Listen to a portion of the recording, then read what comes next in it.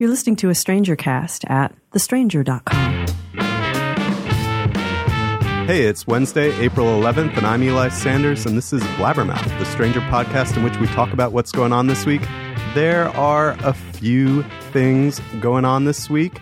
Paul Ryan is leaving Congress. We will say our fondest farewell.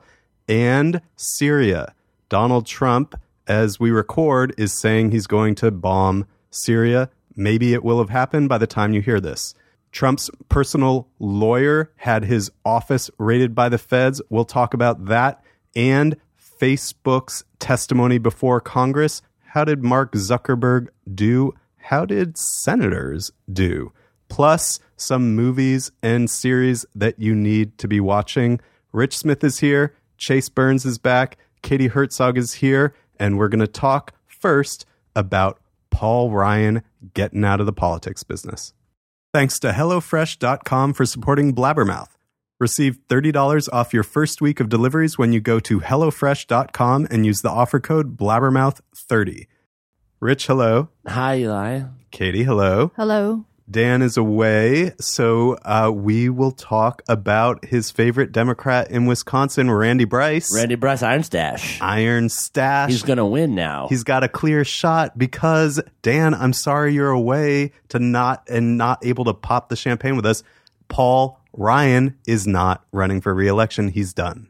Paul Ryan is dead. Dunn might be I don't know. I think Dunn might be optimistic. You think this is possible that this is clearing away for presidential run? Maybe, but at least I'm talking about short-term things now just to keep myself. No, there's no way there's going to be a presidential run. By what metric did Paul Ryan do well as a Speaker of the House? He didn't get Obamacare repealed like he said he was going to do over the course of his the 10 years he was in power. He didn't. He got taxed not even by. But frat boy Paul Ryan metric did he do well? Like he got the tax cuts passed, but the CBO just came out with a paper yesterday that says that tax cuts are going to raise the deficit by $1 trillion. You're living in the past, Rich. You're living in a world where truth and facts still matters, and it doesn't anymore. Yeah. And I'm just not convinced that Paul Ryan is actually done with being a public figure. I think there'll be an act two. Well, let's talk about the things that do matter, though. Iron Stash in a post-truth, post-facts world. He's got a real good image. He's got a good Twitter handle. He's a working class iron worker who's now got a clear shot at winning Paul Ryan's seat. And in terms of short-term things that let me wake up each morning in our really messed up pre-apocalyptic reality, it seems like the Democrats now have a really, really, really good, better than before shot of winning control of the House. Mm-hmm. When the House Speaker bails out, that's kind of a sign. Yeah, it suggests that they're not. The Republicans aren't confident that they're going to win the House back, and that and the other two speakers who might come up after Paul Ryan, Kevin McCarthy, and Steve Scalise don't seem to be like they're going to be effective speakers either. So. But to channel what I know would be Dan's pre-hand-wringing, do not get comfortable with the idea that the Democrats are going to win back the House just because Paul Ryan is gone. You actually do need to show up and vote in Wisconsin for Randy Bryce and in your congressional districts in the fall for whoever you think is going to help change the reality in D.C. Yeah, and the loss of Paul Ryan isn't 100% good because he was a really effective foil. The Democrats were using him to fundraise. He didn't poll well. His favorability numbers were very low, and people could rally around him in the way that the right rallies around and hates Pelosi. People could rally around and hate Paul Ryan, and so that's going to make it a little bit more difficult. Just to send him off in fitting style, maybe we should do the top 3 things that drove us crazy about Paul Ryan in a we hate them way. So if I was to go first, one would be that he spent his entire speakership during the Trump administration and before the Trump administration apologizing for Trump, clearing the way for Trump, not having a spine on any of the things that Trump did to undermine our democracy, damage our respect for the rule of law, and any of the other things on the litany of offenses that would have, as we always say, gotten any Democrat impeached. Yeah, right. He laid down and took it while the dumbest person any of us has ever met took over his party and started splitting America in half, or at least finally split America in half. And then he gave a bunch of money to his rich friends and said goodbye. He's a good Republican. Katie, anything on your list of outrages for Paul Ryan? I mean, I think number one, I second you here, is just the absolute lack of cowardice and lack of a spine when it comes to Trump. Not lack of cowardice. Excuse me. Profusion. Profusion of cowardice. He does not lack in cowardice. Spine, though. Yes, he does lack in spine. He came in to government to shrink government, to make, and to cut taxes, and his party just signed $1 trillion budget. Yeah, and to shrink deficits, and like you said, the deficit is now $1 trillion. But executive power has ballooned. He's done nothing to curb the powers of the president, even though he wants to have a smaller government. He's arguably the worst Speaker of the House in a very long time. But don't worry, President Trump is taking care of all our problems, including the world's problems. He's promised to take care of what's going on in Syria, which is legitimately horrifying. He's, I think, used the one correct word in that sense. It's horrifying, the chemical attacks on the people of Syria, and that they continue.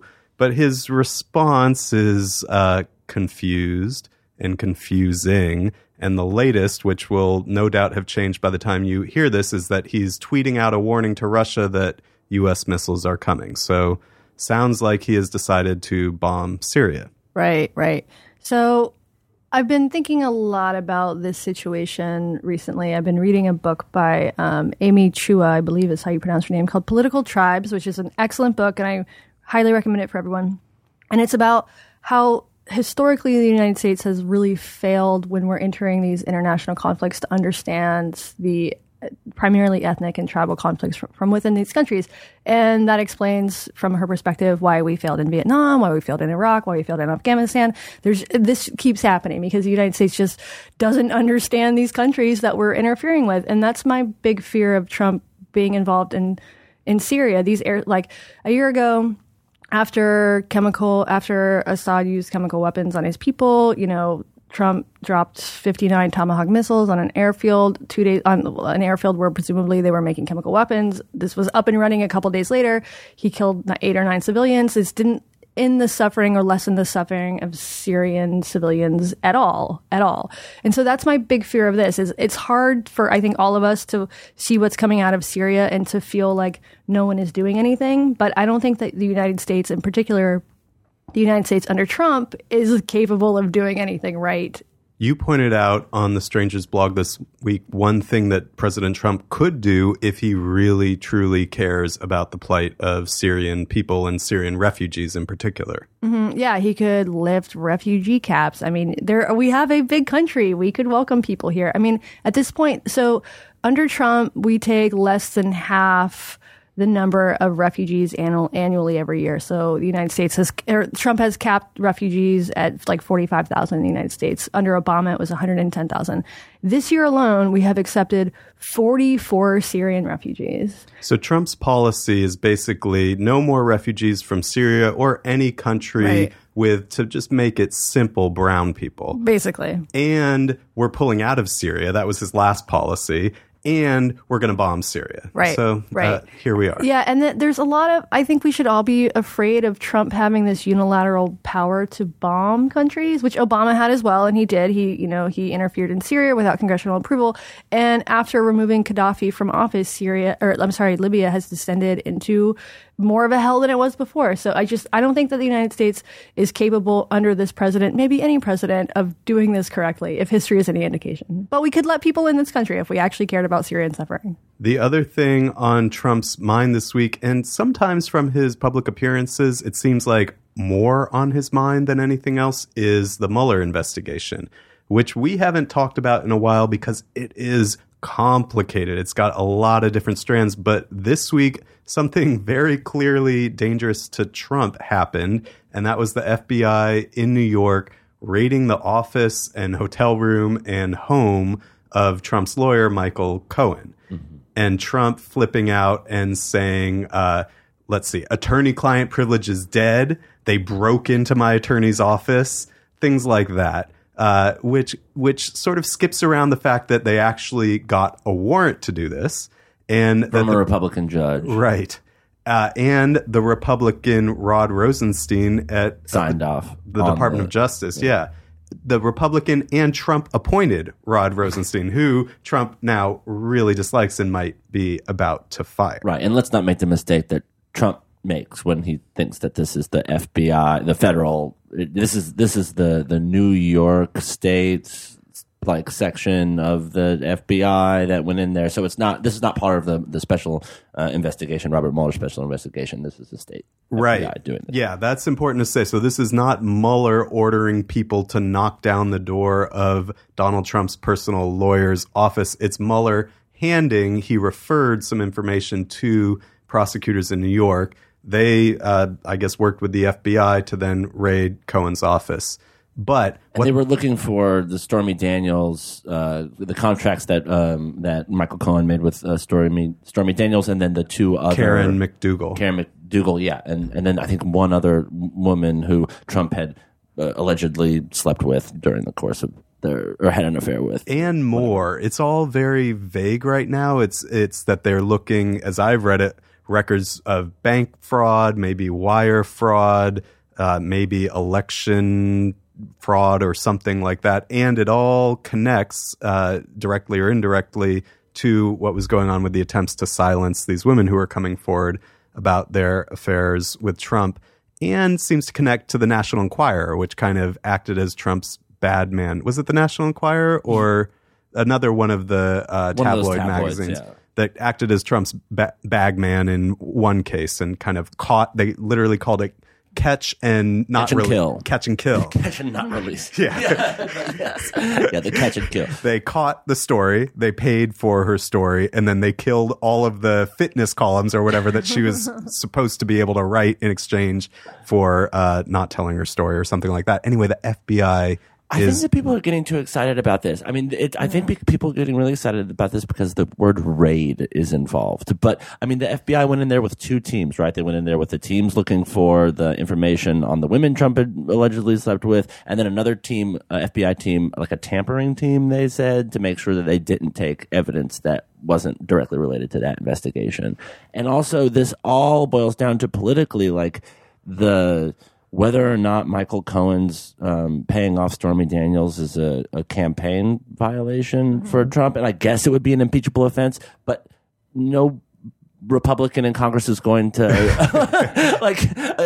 add that to the long list of impeachable offenses that Trump has already made. He already obstructed justice on national television twice. He admitted to obstructing justice on national television twice, and then even if the Democrats sweep the House in 2018, they're probably not going to sweep the Senate. And so even if he does get impeached, he's not going to impeach. The Senate won't confirm the impeachment. And so that doesn't mean the FBI should not should stop investigating. The FBI should keep going. Eli, I believe that the special prosecution should, continue unimpeded, until we find out all the information. So I've had no faith that any of the Mueller stuff will lead to anything, because Fox News has basically not been covering this, And then so yesterday I looked at Fox News Online and I saw something incredible, which was above the fold on the first thing on their website was a report about the raid on Cohen's place, and it said, the pull quote said something about this being Watergate level, which I was very shocking to me to see that on Fox News. Of course, the next story below that was by Sean Hannity, where he was calling it a witch hunt. So yeah, and on Fox News, they might mean Watergate in the sense that they are the victims of the break-in. That hadn't actually occurred to me. You're probably right. But what I think beyond the question of whether the FBI will get the details on the payments and whether the payments to these people Trump had affairs with constitute illegal campaign contributions, there may be a lot more there. And what Trump is raising the alarm about is, in the abstract, an important issue, attorney-client privilege. But the law does not protect attorney-client privilege when both the attorney and the client are cooperating to commit a crime, which it kind of seems like maybe is what Trump and Cohen did a lot. And so there may be more than just the Stormy Daniels and Karen McDougal problems in the relationship between Trump and Cohen. We'll see. Yeah, the crime fraud exemption to the attorney-client privilege. One hyphen defeats another in the rule of law. All right, next we are going to talk about Mark Zuckerberg appearing before Congress this week. Rich, you ever have one of those moments where you say, I want some wine that I've never had before? I'll take any wine I can get, but yes, I think I know what you're talking about. Well, if you find yourself there... I'm wine curious. Yes, wine curious, there is Winc. Winc is spelled W-I-N-C, and it makes it easy to discover great wine. Because Winc's wine experts select wines matched to your taste, personalized for you, shipped right to your door, and starting at $13 a bottle. $13 a bottle, starting at? I'll take it. I'll take a case. There's nothing like coming home to a box of delicious Winc wine selected just for you. It's the best day of your month by far. Just fill out Winc's palate profile quiz, answer simple questions that your average store clerk might not ask, or be able to translate into a recommendation. Questions like, how do you take your coffee? Or, how do you feel about blueberries, Rich? Or, how long ago did you break up? Then Winc sends wines curated to your taste or relationship status. The more wines you rate, the more personalized your monthly selections. Each month there are new delicious wines like the insanely popular Summer Water Rosé. I like them pink and cold. No membership fees, skip any month, cancel any time. Shipping is covered, and if you don't like a bottle they send you, they'll replace it with a bottle you'll love. No questions asked. Discover great wine today. Go to trywinc.com/blabbermouth. You'll get $20 off your first shipment. That's trywinc.com/blabbermouth for $20 off. trywinc.com/blabbermouth. Chase Burns, hello. Hello. You report to us from inside the social medias, and the whole world has been sucked inside this week. As Rich was saying, Mark Zuckerberg is still testifying before Congress as we speak. Now he's in front of the House. Yesterday, he spent 5 hours in front of the Senate. You watched all 5 hours. I did, and I don't know if I really have anything clear to say from it. There was a lot. It was a lot. Yeah, there was a lot. I mean, where do we start? That some of the senators apparently don't know what Instagram even is. Or the internet. I wondered about this. So you have spent some time, and it may actually be a part of your job, to explain Facebook to older people.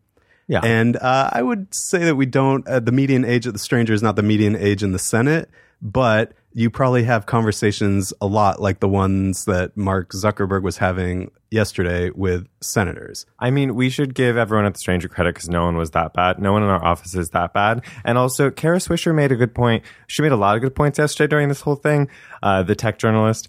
And she was saying how it's not necessarily an age thing even. It's just that these senators don't need social media. I mean, some of them do. Some of them that are maybe running for re-election in the future, or some of them that have paid attention. But a lot of them have never needed social media, and so they just haven't really paid attention, and it was very obvious. But I need them to understand social media because Yes. I need them to regulate it and do that to protect my data. It was very clear whenever, like, the pre-written statements that the senator's staff had written stopped, and when the senator's questioning began, Orrin Hatch was reading from several pieces of paper that had his 15-word speech on it, and at one point in the middle stopped to ask Mark Zuckerberg, wait, how do you make money if it's a free platform? And then Mark Zuckerberg said, we sell ads. So there was just fundamental misunderstanding by a lot of the senators, especially the Republican senators, about what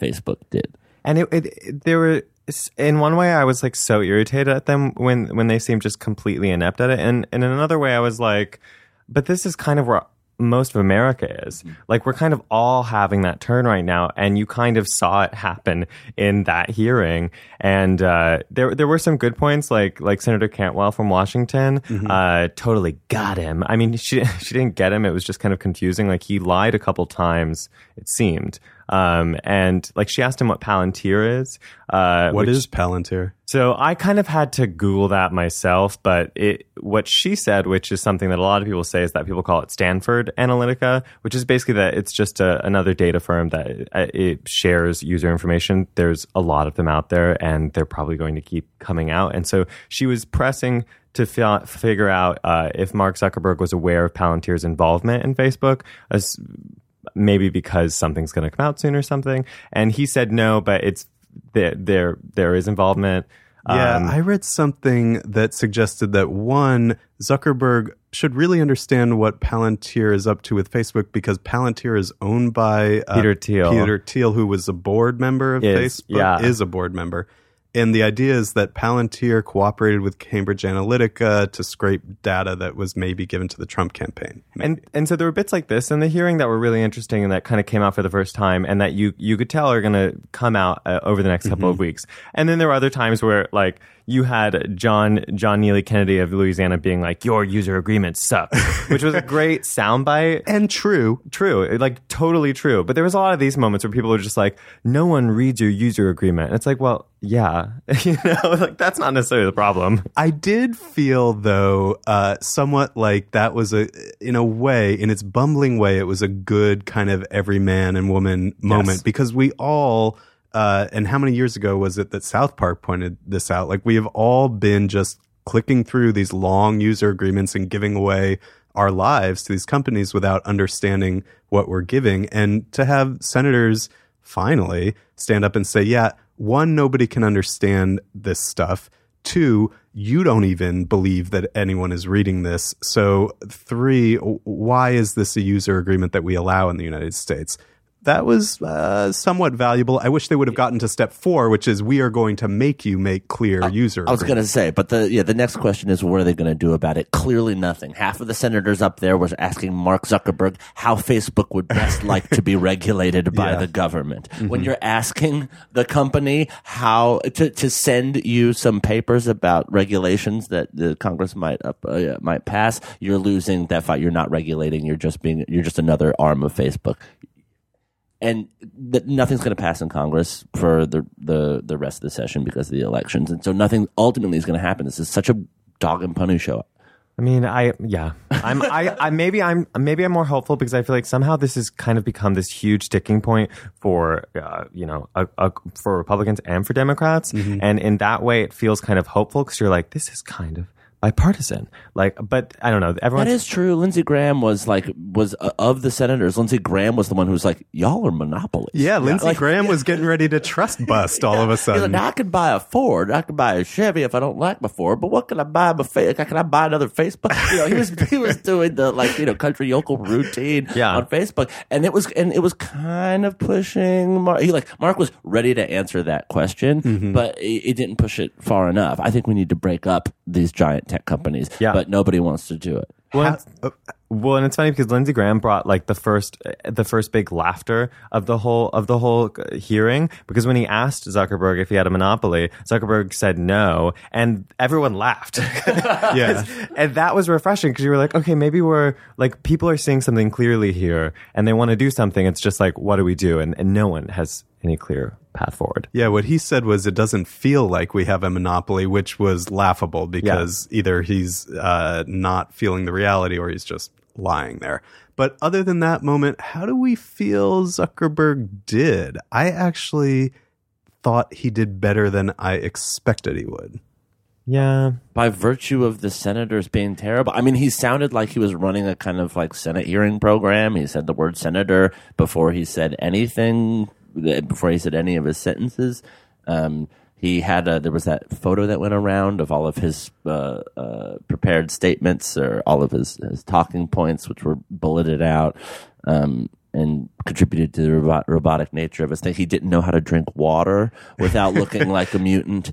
But yeah, the senators did such a bad job that I mean, all of the headlines on the tech blogs and the tech websites were like Mark Zuckerberg wins. Axios was like Mark Zuckerberg wins, but largely because of the ineptitude of the senators. Yeah, there's a real conflict there because I in some ways I agree with the criticism of like all these tech reporters are saying, like, these senators, they don't know anything about tech. And so obviously Zuckerberg walked away successful. But I'm also like, but so many people don't know anything about tech right now. Yeah. But then people come back at that and they go, people know way more about tech than you give them credit for. And it just feels like it's these people in San Francisco and Seattle being like, people know how to use apps, and like people know what their user agreements are. And it's like, well, maybe people in tech hubs do, but and people in rural areas do too, but I don't think largely people understand what they're signing up for. But and then Zuckerberg also couldn't like answer some pretty fundamental questions, like, do you see yourself as a neutral platform, or are you a media organization, or engaged in political speech that's protected by the First Amendment? This is a dodge that they engage in all the time. Are they the publisher of the information that's out there?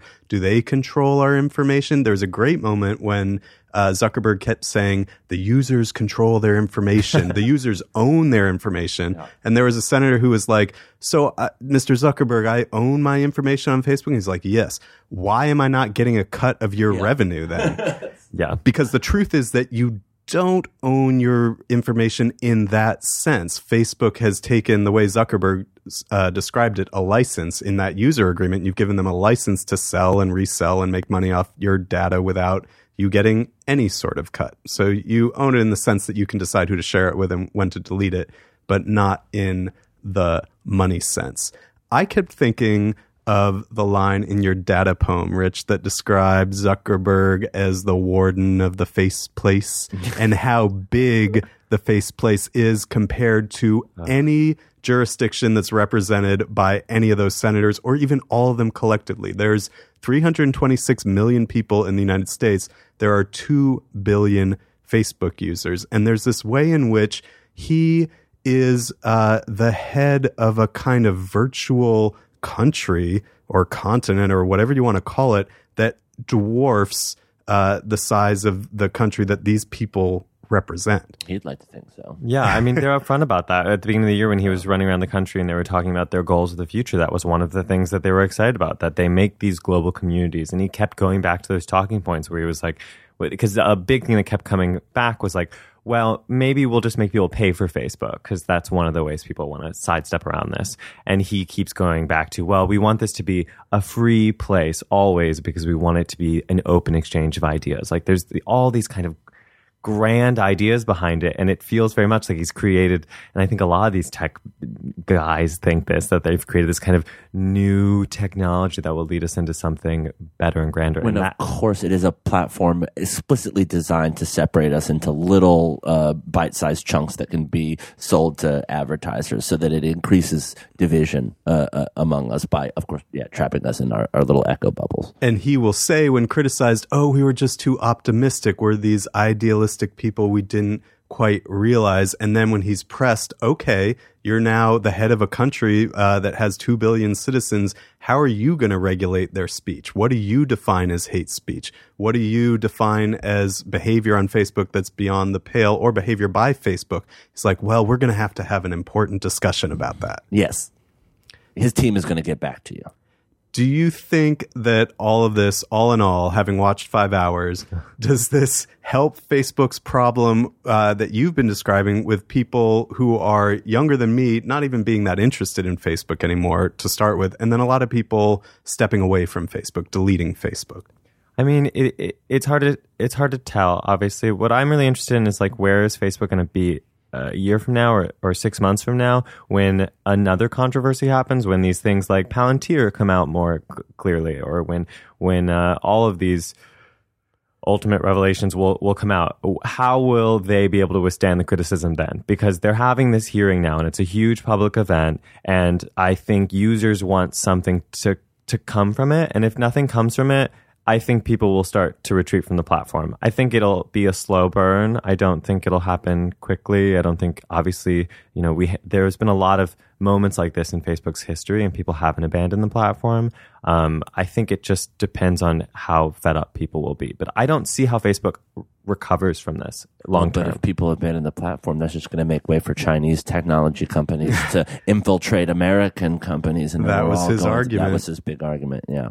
There was Nice. also, speaking of apology after apology, there was this great moment where, in the tradition of the Senate, where the senator is talking and then the aide holds up a big placard with a visual aid behind him. There was a senator talking about how many different apologies and apology tours Zuckerberg has given over the years. And the aide held up this big placard of 2003, I'm sorry about this. 2011, sorry about your data problems. 2006. So it's been... Yeah, I mean, remember the time a couple years ago when Facebook didn't tell anybody that it was doing a large-scale psychological experiment on its users to see if they could make them happier or sadder? That's very fucked up. And then they had to do a big apology tour for that. And at the time, we were all just like, oh, sure. I mean, it's Facebook. I know I'm giving it all up to it. It's but I love it. I'm addicted to it. But now that's not the way we feel anymore. Now there's a real understanding that tech companies are oil companies and that they have they're not our friendly, beautiful, welcoming connector companies. They're actually just as ruthless as anybody else. Well, and again, to point to Kara Swisher, but she was saying yesterday, I thought was a really good point, was that part of the problem and why we've gotten here is because we treat these CEOs like Zuckerberg like boy geniuses, and that we, media, regulators, government, have treated these people, these billionaires, like they're just some sort of kids. And it's oh, we have to stop infantilizing them. And maybe if we would have stopped infantilizing them sooner, if we would have held their feet to the fire sooner, we would have found solutions. But we keep just being oh, there's Zuckerberg. He looks like a child in a big boy suit, and it somehow makes it less scary. Mm-hmm. And these are real companies that are causing problems and division. If it was a mini Rex Tillerson sitting right there, it would be a much different conversation. In terms of the other shoes to drop, Chase, that you were talking about, kind of appearing or premonitions of them appearing in the testimony, there was that moment where one senator asked Zuckerberg, okay, so Cambridge Analytica happened, and we know about how much the Russians spent on Facebook ads and how many people that reached. It was over 100 million people reached by the Russian ads. Facebook allowed Cambridge Analytica to scrape the data of 87 million people. Did those two groups overlap? In other words, were the Russian ads targeted at precisely the people who Cambridge Analytica took data about? Because that would be another way of showing collusion. And Zuckerberg said, we're looking at that right now. Chase, thank you. Thank you. Rich, thank you. Fancy line. Whether you're a busy professional couple, I used to be, a large family that runs at a breakneck pace, or someone who simply wants to start cooking more, HelloFresh makes it easier, tastier, and healthier than ever to enjoy the experience of cooking new recipes and eating together or alone at home. HelloFresh makes it so easy to cook delicious, balanced, filling dinners for less than $10 a meal and free shipping. You can enjoy not having to plan dinner, spending money on takeout for an easy night, or worry about gathering ingredients. Choose your delivery day that works for you and pause for weeks when you're out of town. Everything comes pre-measured in labeled meal kits, so you know which ingredients go with which recipe, and it's delivered right to your door in an insulated, recyclable package. You can choose from 3 plans: classic, veggie, and family. Rich, you just got the latest family box. That's right. They sent me a couple sirloin steaks, and I cooked them up. Sirloin steaks for 2, but since I am only 1, I cooked them up and ate one. It was so delicious. The steaks came out great. There was some creamed kale in it. Did you know you could put sour cream and kale? It's great. It's a really nice way to get over it. What'd you do with the other steak? I gave it to the refrigerator. Go to HelloFresh.com and use the code Blabbermouth30 to get $30 off your first week of deliveries. That's HelloFresh.com, offer code Blabbermouth30. We're going to talk now about things that we are watching and loving to distract us, take us somewhere else. But Rich, you've got a helpful tip first for people who are like, was my data hacked by Cambridge Analytica? Yes, Facebook is now giving you the option to see if you were among those people who were used by Steve Bannon's political psycho. How do I do it? How do I figure it out? You go to your Facebook page. And then in the top right corner, there's a question mark. Click the question mark. In the search field below, type the word Cambridge, and what will automatically pop up below the the search field is the question, how can I tell if my information was shared with Cambridge Analytica? I just clicked that little help screen link 2 minutes ago, and the load screen is still going. So I'm not sure if millions of people are trying to access it and it's a slow system, or if it's just Steve Bannon scraping away again. Yeah, Steve Bannon scraping away, or just a troll, just a massive troll by Facebook.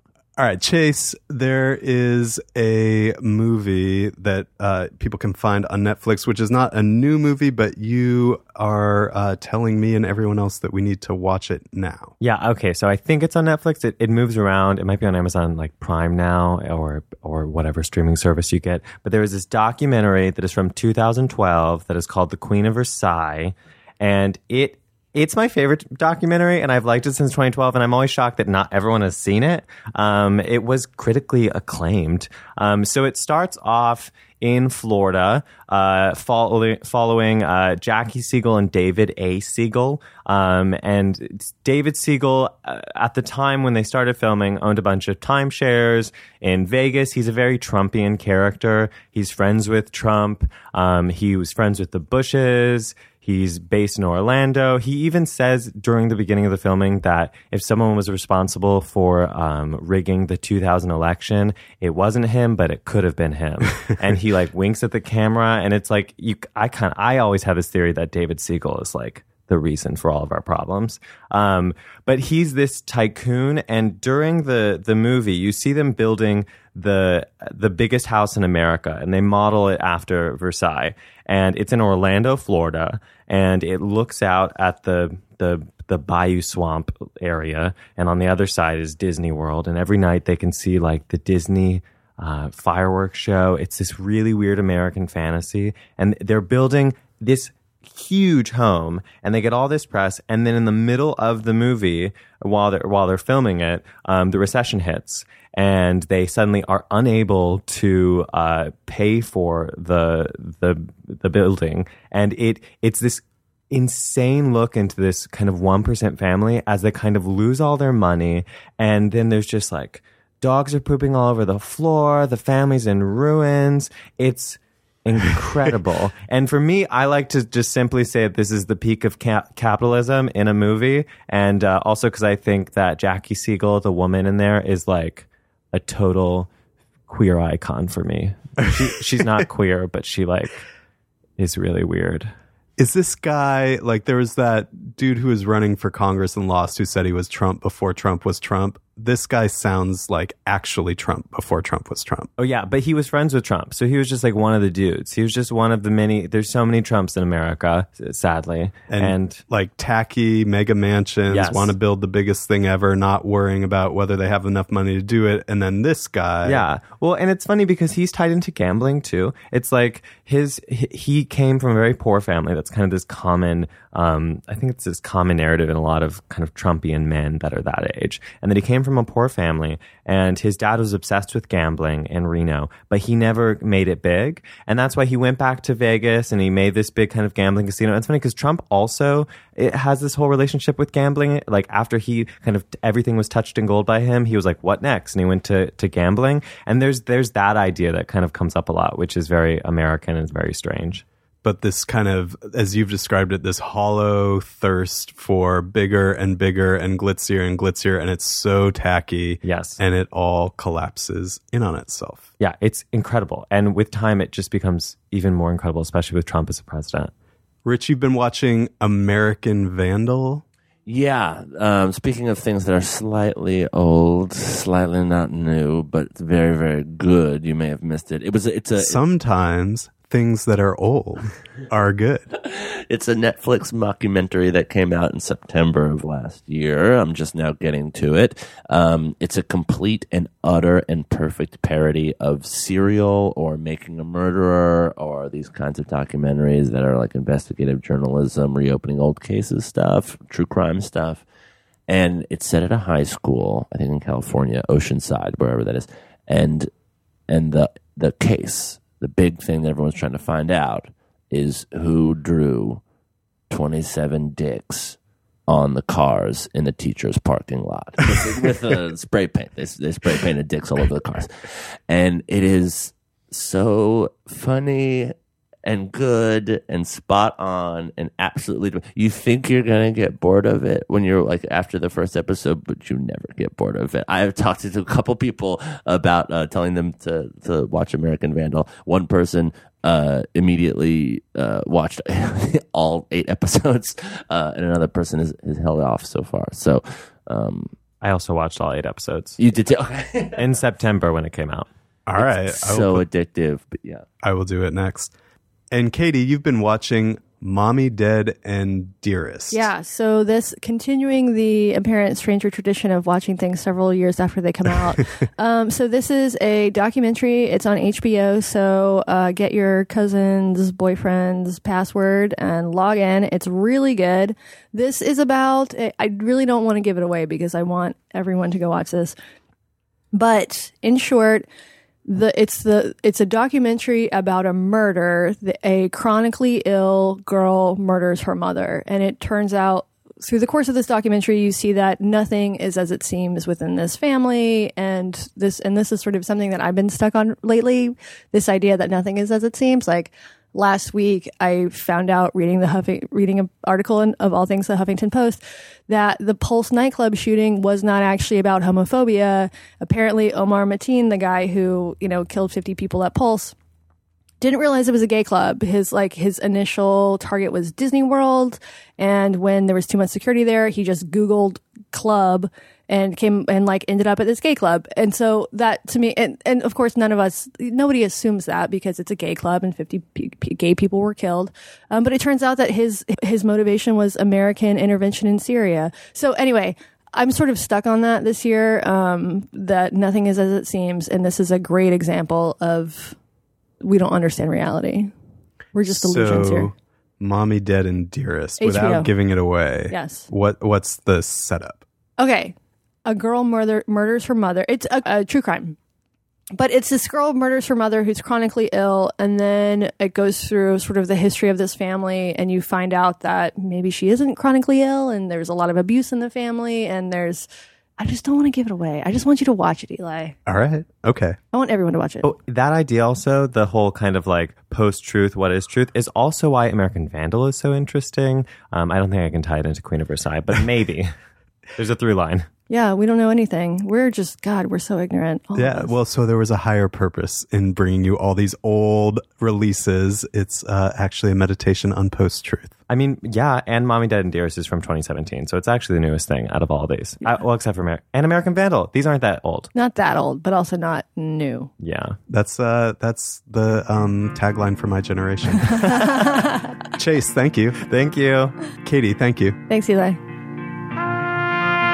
And that's the show. If you've got something you want to say to Rich, Chase, Katie, or me, call the Blabberphone, 206-302-2063. Or dive on into our Facebook group. It's the Blabbermouth Podcast Facebook group. Thanks to Ahamefule J. Aluo for making the music we use on the show each week, and to Nancy Hartunian for bringing our blabbering mouths to your ears.